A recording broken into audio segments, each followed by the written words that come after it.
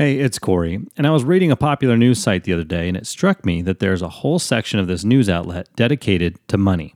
Articles ranged from the stock market to savings accounts to student loans to expert tips for buying a grill. Money is obviously a major concern for much of the world. I hear people discussing money all the time. Family members wonder if they'll have enough money to retire. Friends wonder if they're making enough to raise a family. College students wonder if they'll make enough at their first real job to pay off their student debt. Money is at the forefront of a lot of people's thoughts and concerns.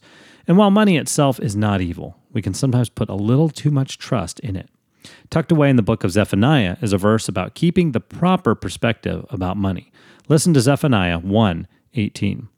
Your silver and gold will not save you on that day of the Lord's anger, for the whole land will be devoured by the fire of his jealousy. He will make a terrifying end of all the people on earth.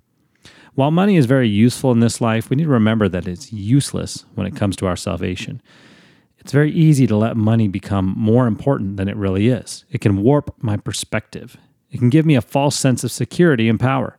It is only the work of Jesus on the cross that saves me, not how much money that's in my bank account.